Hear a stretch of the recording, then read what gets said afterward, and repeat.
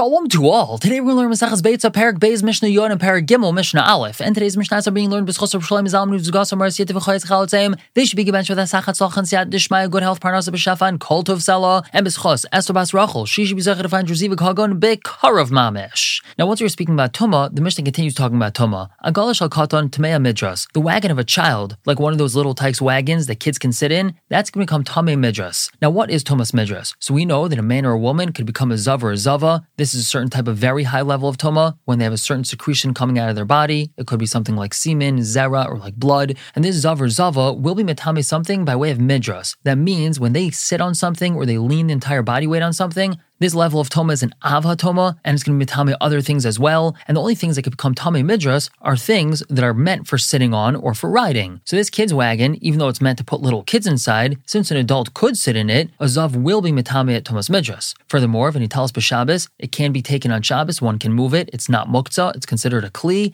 And lastly, Ve'ena Negras El Gabi Kalim, it's only allowed to be pulled on Shabbos and Yontif on Kalim, which means on a tiled floor or on something that's not going to cause it to be on the ground itself. If it's dragged on the ground, it's going to dig a ditch, and that's usser. However, Rabbi Huda says, Kol Kalim ein Negrarin. All kalim are not allowed to be dragged across the ground because you're right, they will make a ditch when they're being pulled. Chutz min agala, except for this wagon, b'bnei shikaveshes, because it just presses down. Since it has wheels, so the wheels press the earth down when it's being dragged across the earth, and it doesn't drag the earth, and therefore, according to Rabbi Yehuda, it's permitted to drag this on the ground on Shabbos. Moving on to Perek Gimel Mishnah Aleph, and we now talk about Seidah, about trapping. Now on Yontif, we know that's permitted to do malachas that have to do with Eichel Nefesh, with food. However, not all Eichel Nefesh things are permitted, like we've spoken about previously. And one of those is trapping. One is not allowed to trap an animal on Yontif. So now the Mishnah discusses this. Ein sadin dagim min abivarim b'Yontif. One's not allowed to trap fish from their enclosure on Yontif. He has a fish pond that he raises his fish in. He's not allowed to take his fish net and take a fish out of there on Yontif. And ve'ein noisen lefneim mezainos. No putting food in front of them either. No putting food in front of them because they don't rely on him for food. They get food in their fish pond. And no trapping them because he has to do a real pa'ula to trap them.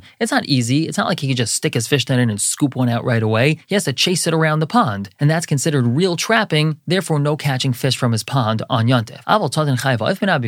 He is allowed to trap wild animals and birds from the enclosures that they're in, and he's allowed to give them food. Now, Reb Shimon Gamliel just clarifies this. He's not arguing, he's just explaining. Like all bivar and shavin, not all animal enclosures are the same. Zakla, this is the rule. Call mechusar tzeda aser. If the animal is mechusar tzeda, it's lacking trapping, then it's aser to trap it on Yontif. Which means if he can't get it in chad shechya, if he can't get it in one burst of energy, meaning if it's not easy to catch, so it means he has to do a real pe'ula of trapping it, he has to chase it, he has to find a way to catch it, that would be aser on Yontif. But if it's not really lacking trapping, if he could basically just walk into the enclosure and grab a hold of the animal without too much effort, mutter, then it would be mutter to trap it because it's not considered real trapping. We're going to stop here for the day, but pick up tomorrow, continue to talk about trapping on Yontif. For now, everyone should have a wonderful day.